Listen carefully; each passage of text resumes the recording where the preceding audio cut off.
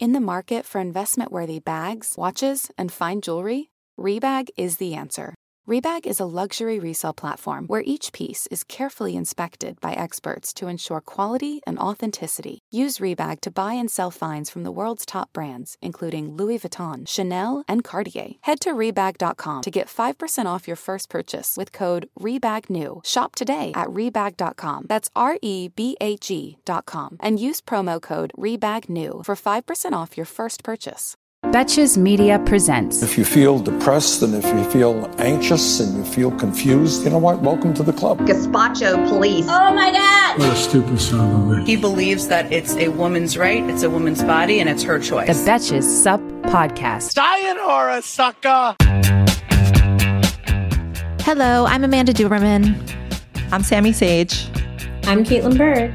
And this is the Betches Sup Podcast, where C-SPAN meets the group chat to help you process and laugh at the biggest topics in U.S. news and politics. And somehow there are multiple biggest headlines in news and politics that are some of the biggest headlines of a generation. And here we are to unpack it casually.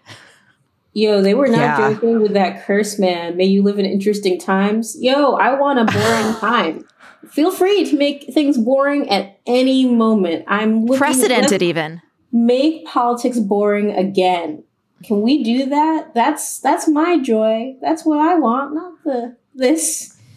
I mean, what we saw yesterday was truly they promised, they were like, this is going to be crazy information. And I was like, you know what? Like, my bar is high for this to be what you're saying it is. And it actually exceeded that. I can't believe the things we assumed were true and parodied were actually true. Totally. And it's so disorienting that this hearing yesterday, we'll talk about testimony from Mark Meadows' aide Cassidy Hutchinson, is happening in the middle of, like, I know it's so hard to think of anything else but the Roe stuff, because it's just so, I've said crazy, I've said wild enough, but it's just so all encompassing. But if you have not touched in on what happened yesterday, give yourself a break from the abortion stuff, because this is also something that our kids are going to ask us about, like what we heard yesterday. Yeah, I also think it helps to understand that these aren't isolated things. And this is what conservatives have been doing for 50 years culminated in these things happening at the same time. Like, Trump both nominated these Supreme Court people. So, like, the procedure of getting the cases to them, and also the procedure of accountability for his attempt to stay in power. And so it's not really that.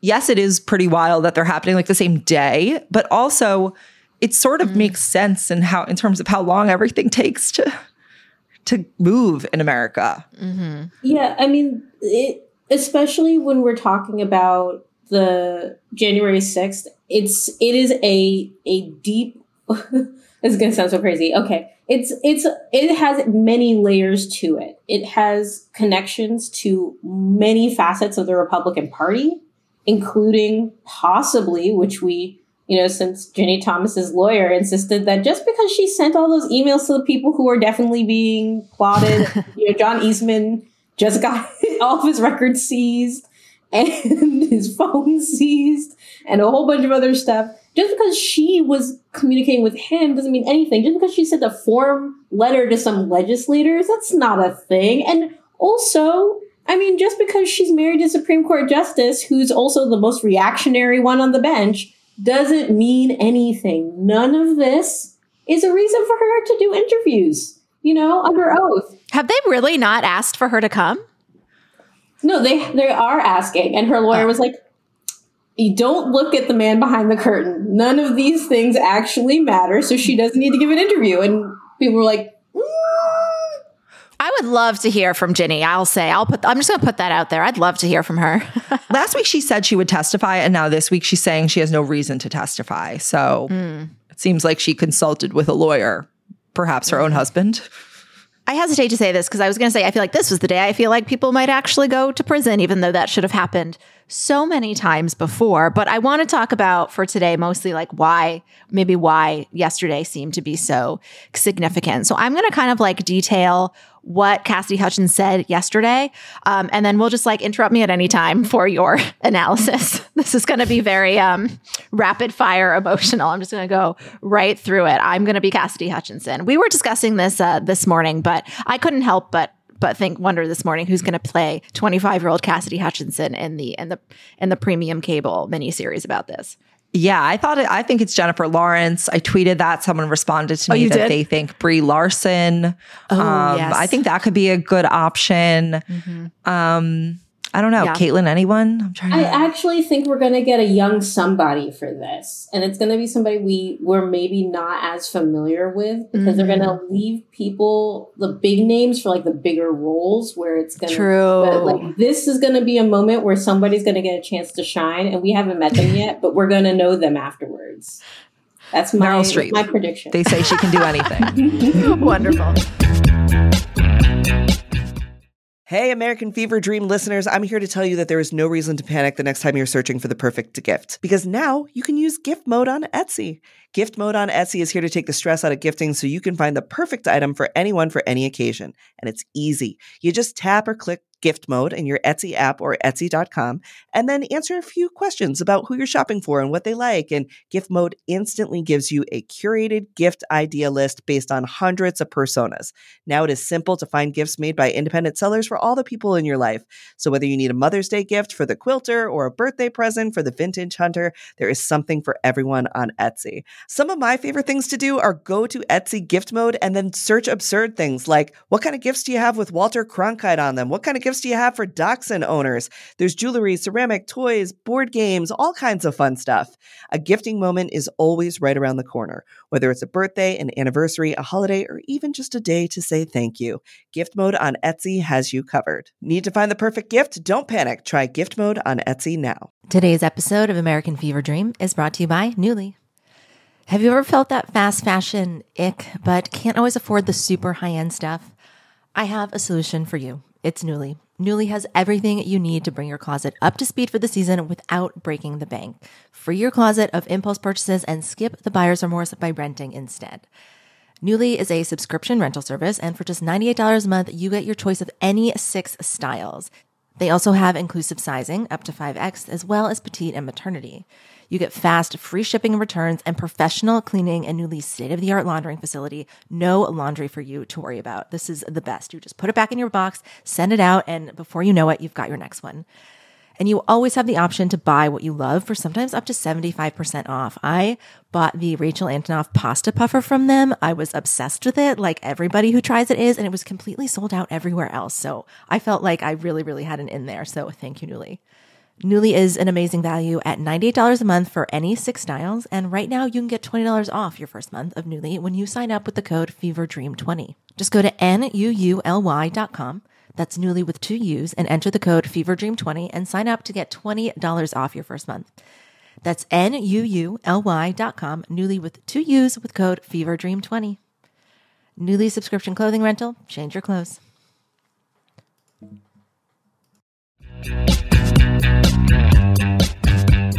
So yesterday we saw testimony from her. She's a 25-year-old, as I said, former aide of Mark Meadows, who was Trump's chief of staff during the insurrection. He was his last chief of staff, and during those White House attempts to overturn the result of the election. I guess we'll start with the magnetometers. Why not? So one real bombshell yesterday was the revelation that Trump was obviously very angry at the size of the rally. He didn't think it was big enough. And he felt the fact that they weren't letting people through with their weapons was contributing to that. Like, obviously, these people had weapons. They weren't willing to part with them to get through the magnetometers and into the rally. And that was fucking with the picture he wanted to take. So Hutchinson said that she was in the vicinity of a conversation where she overheard the president say something to the effect of, I don't fucking care that they have weapons. They're not here to hurt me. Take the effing mags away. Let my people in. And I guess he said that they could march to the Capitol from there. Some of the weapons described include semi-automatic rifles, bear sprays. And I don't know why I'm just so hung up on the fact that she said they had spears. That's crazy. Because it's so old-fashioned. It's just so weird. It's more than like so that. performative. It's the performance. It's the it's the LARPing. inherent like decision to. There's something about it. It's very Lord of the Flies. It's very like fashioning your own weapon. Like, where are you in this country right now where you need to fashion a impromptu weapon, let alone in Washington, D.C. before going to see a lawmaker? Like, at no point should a spear or making your own spear be part of any visit to your legislature. I just am really laughing at insurrection LARPing. I can't. That is so funny. Because you mentioned Lord of the Flies, this is something that I feel like is a theme that I see coming out with the arguments around abortion. You see it with the insurrection, is that there is a deep childishness that is involved in the people who remain MAGA and who refuse to peel off as it will. And I think that there's, it makes sense when you hear Trump's behavior described. Like, it is really no different than a 1-year-old throwing their food against the floor. Yeah. It's like, so these people who are all so enthralled of him, these weren't his casual voters. They came to see him so that they could march in unison with him to the Capitol, where they said he was going to like enter the House chamber and what? I don't know if I put that in, but that is crazy. I would jokingly say, was he going to strangle Mike Pence with his bare hands? But then we also heard that he essentially attempted to do that to his own Secret Service agent. So I think that like there is a theme that these are people who can never developed impulse control. I say right. that I myself am a very impulsive person, but they, it's this lack of impulse control, this lack of empathy, ability to see anything sort of outside of like your own self-interest and preservation that is common in these religious rulings as well. I mean, it's a lot of...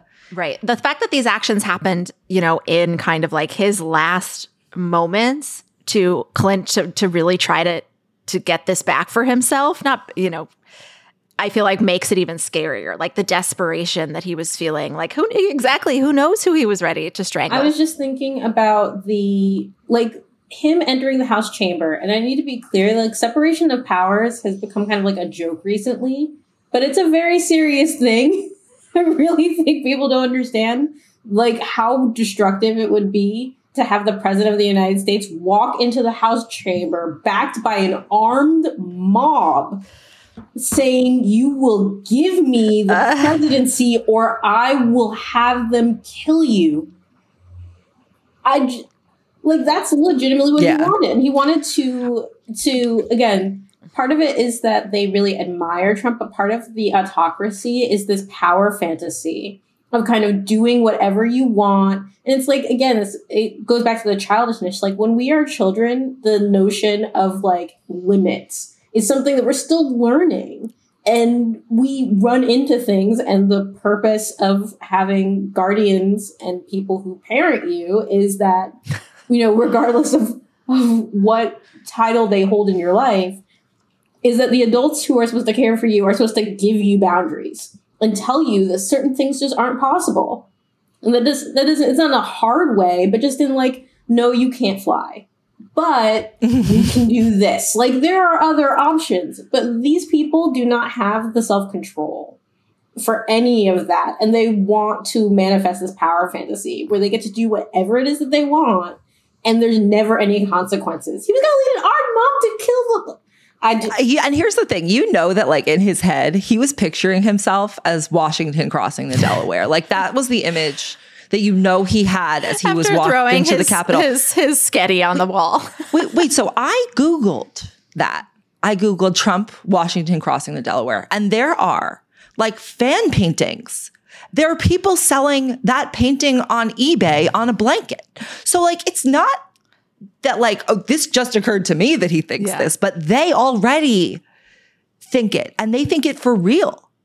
And he, these are the people who are fucking MAGA merch sellers. Knowing you have that behind you is like, obviously it deludes you into thinking it could be even more, like, of course he doesn't like have the self, of course he's going to do that. He has this whole pack of people that's going to protect him, that's going to be with him when he does this. It's not like he was just like one guy going rogue that he had. Every time we have a hearing, it's like we were really moments away or a couple of beats away from utter carnage, from members of the House being speared. We are not overstating that. Like, we are not.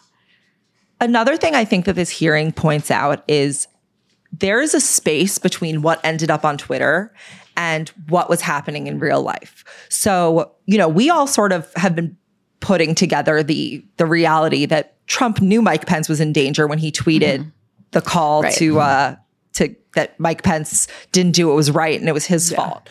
So, and you think about like how much more mild that tweet was than what he personally probably was thinking and wanted to happen. And then you think like, okay, so that was just that example, the insurrection example. What was actually happening during all the other tweets? Like when he had COVID, what was he really doing? When he tweeted about Kim Jong-un and Rocket Man, was he actually asking for the nuclear football? Like, is that what like the calm reaction ended up being? Yeah, that's really scary to think about. So, and what's scarier is that it wasn't like Cassidy, whatever, she said that this wasn't the first time she knew of him throwing shit. And like, if this sort of somewhat connected, aide, what was he doing in front of people he actually trusted, like Giuliani? So and they all fucking knew this man was not sane. Yeah, they knew that what he was doing could cause serious, serious violence. And to me, this wasn't surprising, I guess, but what she seemed to really detail was Mark Meadows kind of like just ignoring it. I mean, of course he's been complicit, but there's been this sort of like picture of him as just like haplessly getting all of these texts and trying to like manage his stress and like, oh gosh, everyone's coming after Mark Meadows. Seems like he was perfectly fine to just chill it out, like wait it out and see what happened. She described White House counsel telling Mark Meadows, who was her boss at the time, people are bringing these things. This is going to be very bad. And Mark Meadows responded like, let the president know. It's fine. Like, let him know. And Rudy Giuliani I guess he said in front of Cassidy, the 6th is going to be very bad. He knew that and he did nothing, which seems like a crime. They were sitting underneath that testimony that like under the more explosive stuff were their own explosive things.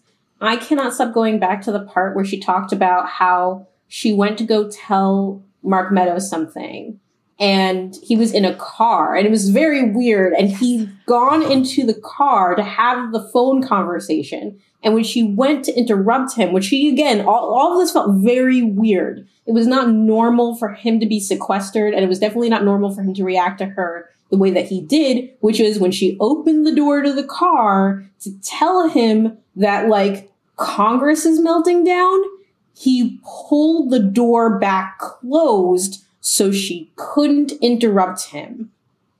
And then 20 to 25 minutes, she says, like, she had waited a long time, and in 20 minutes, huge chunks of news that really should be in front of the chief of staff of the president of the United States had not reached him because he was still sequestered away having a conversation on the phone. She does not know who he was talking to, but I am 100% sure we have the phone records, so we will know roughly lining up who was on the phone with Mark Meadows while he sequestered himself, trying to figure out what exactly was happening as the Capitol was going under the power of this mob. Yeah, and we don't know who he was calling yet, but we know he wants a pardon. She also said that he and Rudy Giuliani inquired about pardons. Those phone records should be very easy to get. Oh, no? They've got them. They've got the amount of text messages that have already shown up where they are showing these people communicating with each other and how much. I was like, they got it all. Like they've got them all dead to rights. When he was like, oh, it's going to be this way, I was like, you knew. Everybody knew. Yeah, he said, I don't know, Cass. Things might get real, real bad on January 6th. He didn't just know, he wanted it to work. Like, this was his, goal. He just wanted to hedge some sort of like, oh, I wasn't like that pumped about it, you know. I know that's the only question too, because you watch this and the average American watches this and they think, why didn't he stop it? Why didn't he stop it? And Sammy, like, that's the answer. He did not want it to be stopped. His job depended on it. Remember, he is like Madison Cawthorn is his protege. Like he wanted to stay there. He wanted to overturn the result of the election. I mean, what do you guys think yesterday? What do you think that, I mean, it's been, what is it, 5 hearings now? How are 6. we doing? What do you think we're angling towards? What do you think they've got coming at us next? I think we're angling towards DeSantis being the nominee in 2024 is ultimately the upshot, is my guess. Caitlin shaking her head. I hope you're right. No, I think it's going to get, I mean, the level that this has gone to is unbelievable. And we are just scratching the surface. And they have been pulling this stuff together. And I honestly don't know what level of explosive it's going to be, but they're still, I mean, members of the committee are just out here being like, oh yeah, you guys don't know. Like, we have way more. And I'm sitting here being like, okay, what we already have is pretty tremendous. How many people are going to go down for this? I can't stop thinking about the 147 members of Congress who, after the mob siege, like they were under siege from a mob, and afterwards agreed to comply with his obvious lie that had inspired all of them having to lock down in their offices and or in undisclosed locations. And they agreed. When those people, yes, yeah. We should strip, we will not validate these. And then they asked to get pardoned. Someone asked for them to all get pardoned for the vote that they knowingly took. I just sit there and I'm like, this is going to be some 14th Amendment shit, because I can't imagine that knowingly, after all of this evidence, if you had even a fraction of knowledge that he was going to intend to do this, you are complicit in trying to overthrow the government of the United States. And I think they had a fraction of knowledge. Yeah. Yeah. I mean, the amount of phone calls going back and forth, the amount of texts going back and forth, the people who are in lead, this is going to possibly, I'm wondering if it will ultimately, if Liz Cheney will let it decimate the Republican Party. Because this is a lot of people. This is too many. That's people. Exciting. Only if she can be the phoenix that rises from the ashes. She's gonna lose. I don't see her winning her primary. And I think that the deal that the Democrats on the committee should have with her is that if she doesn't survive her primary, she gives up everybody. We don't do this thing where we hold off and try to find, it's like your party will never forgive you. We've seen it. Like, you have the safest Republican seat that's possible to have. Congressperson from Wyoming. You can't get safer than that. And if they turn on her for this, that means that the party can't be saved. Okay? Because this stuff that's coming out, it's too heavy. It's too much. Fox had awkward silence for a moment as they were like, shit, well, he did it. All right. So what are we going to talk about instead? This testimony, it's, let's talk Sesame about Street. I believe they are crime. Not that crime, though. In our children, and they just distract away to something else. This is too heavy. If she loses this primary, I think that it's got to be you got to tell her that the party's got to go. I hope so. Here's me trying to be hopeful. I think that Liz Cheney is a really clear example of what Democrats could do if we had a little bit more skills in the messaging arena. I almost think that the reason that this has been so effective is because Liz Cheney knows how to work the American public. Like, her father, Dick Cheney, I'm sure he's feeding her some ideas. And what she ultimately wants is, she doesn't want the Republican Party to necessarily implode. She wants to be in charge of whatever remains of the Republican Party, both for self-interest and country interest. Like, she's public enemy number one if the fascist party takes real power again. At this point, I think she's going to have to give up the Republicans in some way and like continue fighting for the Democrats just for her own self-preservation. I mean, the number of people who are saying nice things about Liz Cheney on my timeline, like I'm just, in some ways, I'm just like begging like a lot of resist white liberals to like fight the impulse to like, oh, we've seen some decency. This is enough. Like, bitch, no. Okay. I want to be clear. And this is just like a broad space thing.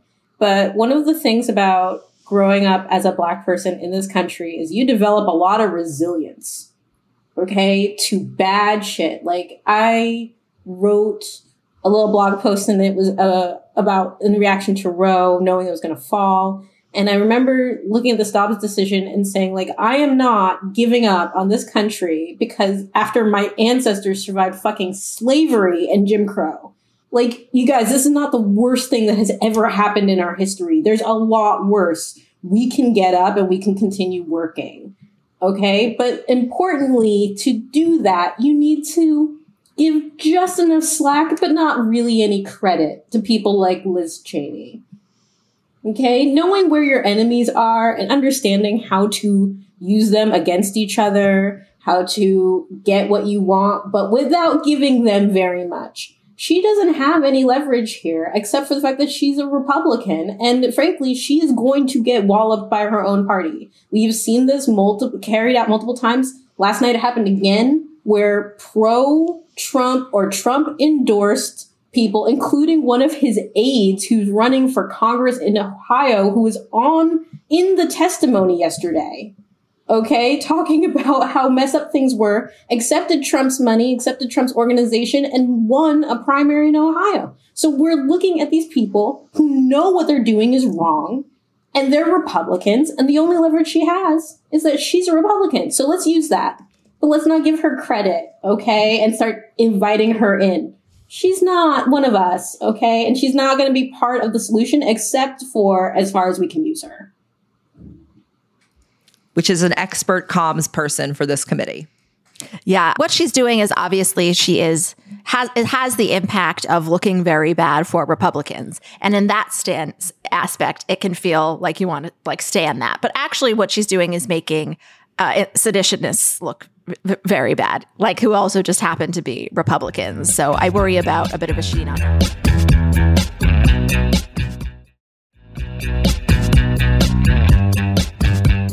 There was dissonance yesterday because I do think it was pretty.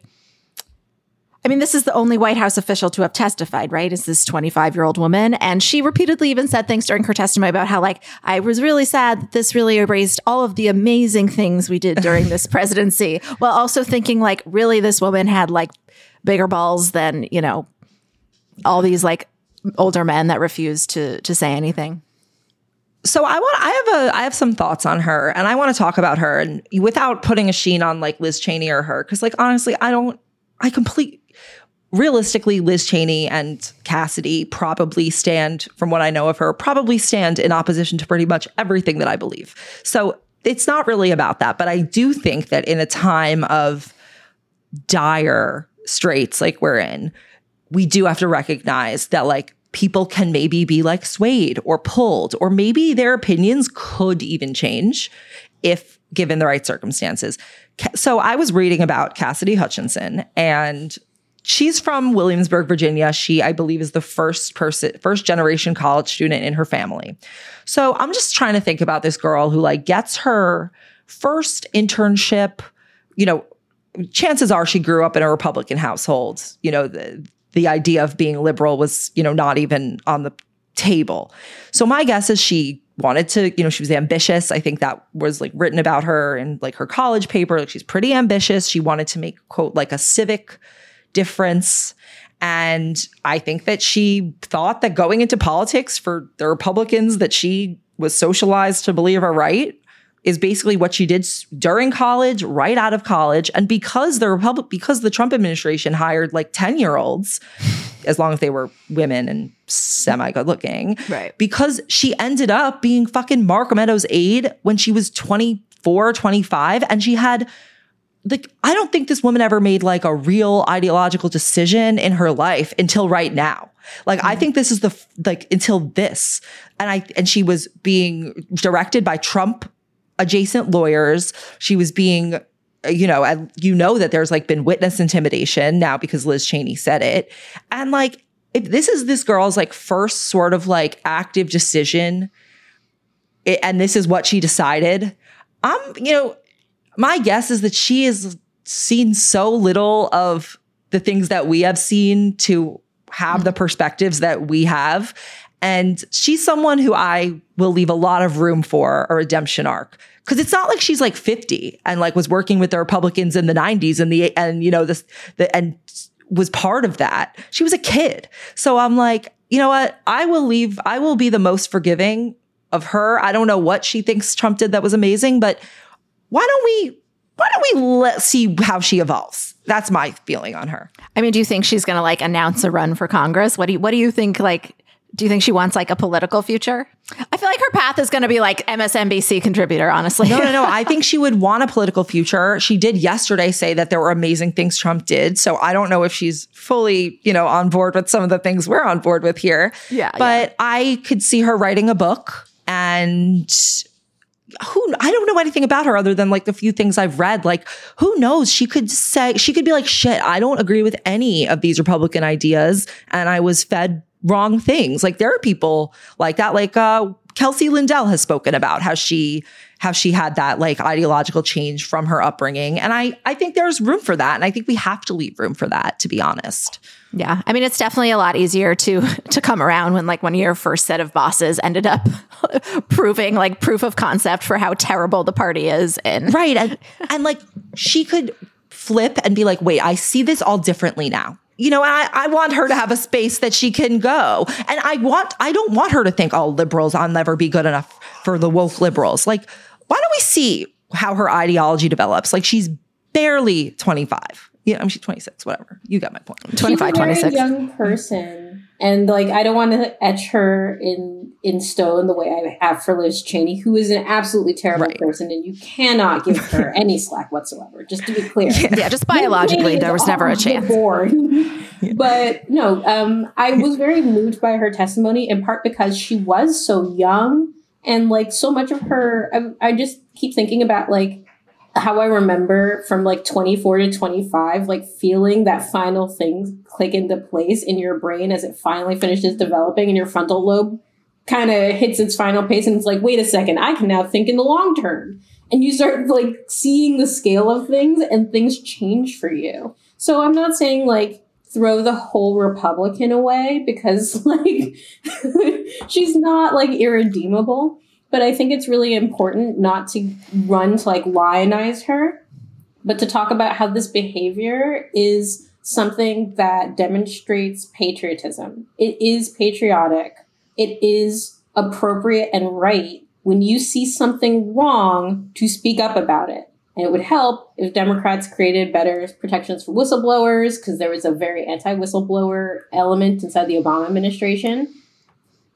Interesting. There are a lot of elements where it's like, okay, but these rules are here to protect everybody. And we ourselves haven't been doing the work because we've been so focused on like, oh, those are the bad people. It's like, well, we need to make sure that everyone understands that this behavior is nonpartisan.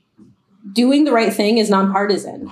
It's not protecting people who do terrible things is always a bad thing. And it doesn't matter if that person's a Democrat, like Andrew Cuomo, or if that person's a Republican, like Donald Trump. This behavior is always wrong, and you should feel comfortable stepping up and talking about why it's wrong.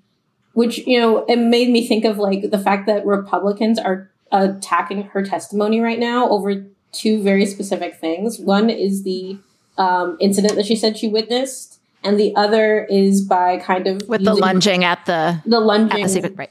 Yeah, the conversation that she says that she was involved in that told her about this incident, and of course matches up with her understanding of the former president's behavior. So it was part of a character testimony, not really supposed to be like the hinge, but they're distracting everyone.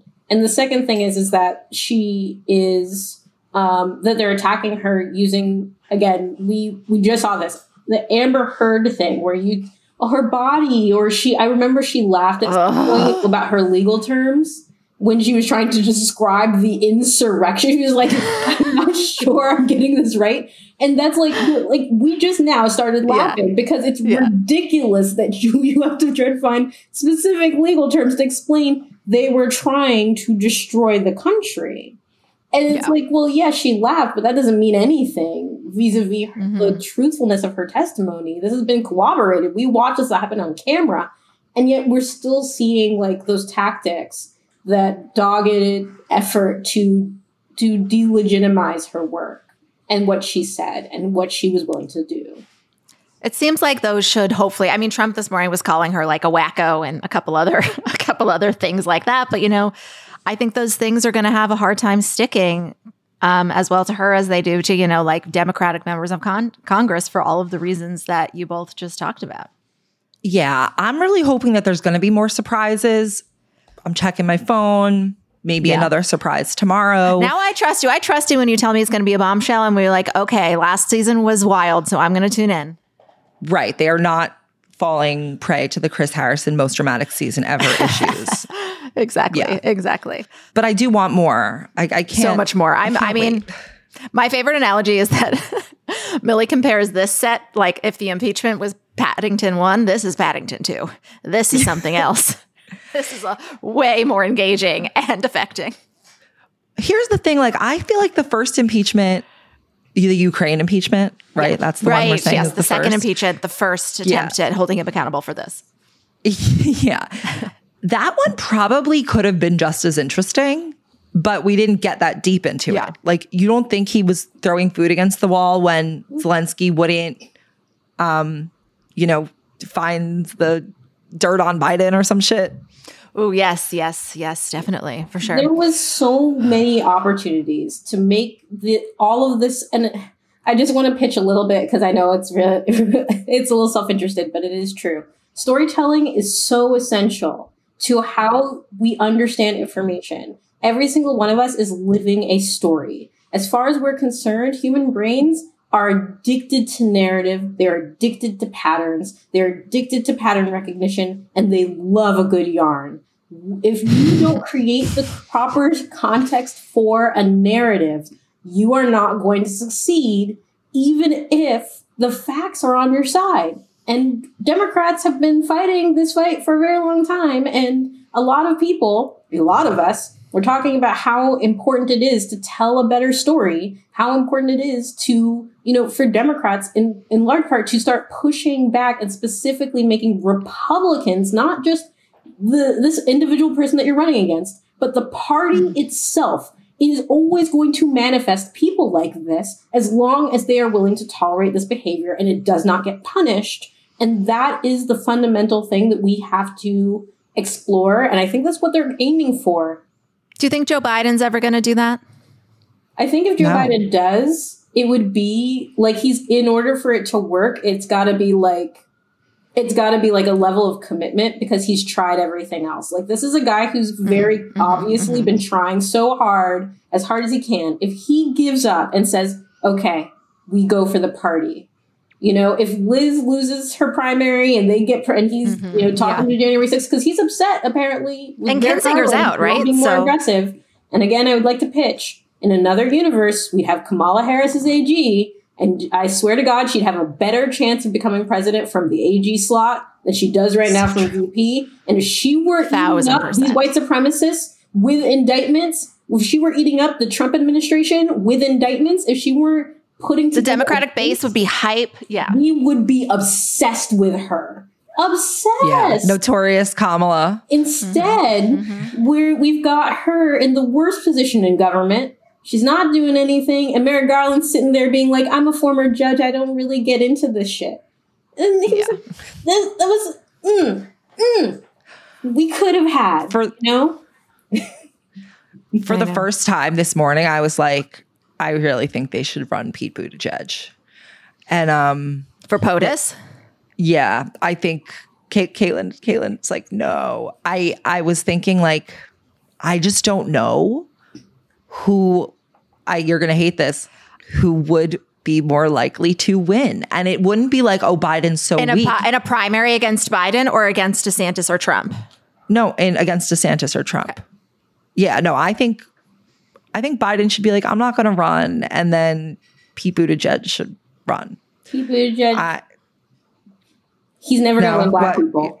It's a really serious problem that he cannot. Really? Yeah, he didn't have any. You forget he dropped out so early that like he didn't because he got if you did not place in the top three in South Carolina, if you are not close in South Carolina, that's it. You have no chance at winning the nomination. So you're not going to have a chance. Do you think there's Katie Porter? I want Katie Porter to be president. I just have a question with him. Do you think there's any way that he could? Are there any things he could do or bring to the forefront that would make him more successful in the black community? Not that it's like for, or engage with his past stuff in a way that like could, I don't know. That's the problem. He's got a lot of track record of not doing it well. Like the time that he fired the first black police chief, and then, and then gave and kept the white supremacists who he said were doing white supremacy to him in insubordination in the police department. So like that's like a massive betrayal. No black people want to be in power near Pete Buttigieg because he's going to sell them out to white supremacists the first thing that he gets. And like, that's a problem. That and he All Lives Mattered some shit back in 2015. That's a problem. There was an unarmed police death of a black man while he was running.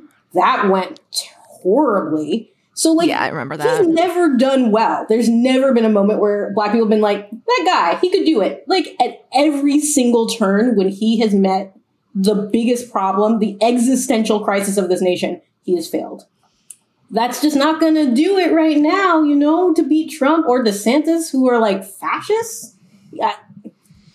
We need a bench of some sort, and it needs to happen somebody fast. Who's a lot more aggressive on these issues, which is part of the reason that I'm so sad that Kamal's not AG, because she would have been putting together the list of like, I will never stop fighting for you. I see these people. I will fight them. I will use all the tools. I will get them caught in their own lies. People are really excited about that. People are excited about this idea of justice, which is why the January 6th Commission has been so exciting for people. They want to tune in. They want to find out. And for the people who are not convinced, they're getting convinced that some real shady shit happened. And for the people who are convinced, we're excited to see all these people get caught on camera with their lies. So somebody's got to continue to bring that energy. That is something to look forward to. That is our show today. We'll be back tomorrow, raging at whatever happens later today. Until the end of democracy, I'm Amanda Duberman. I'm Sammy Sage. I'm Caitlin Bird. And this is the Betches Sup Podcast. Bye.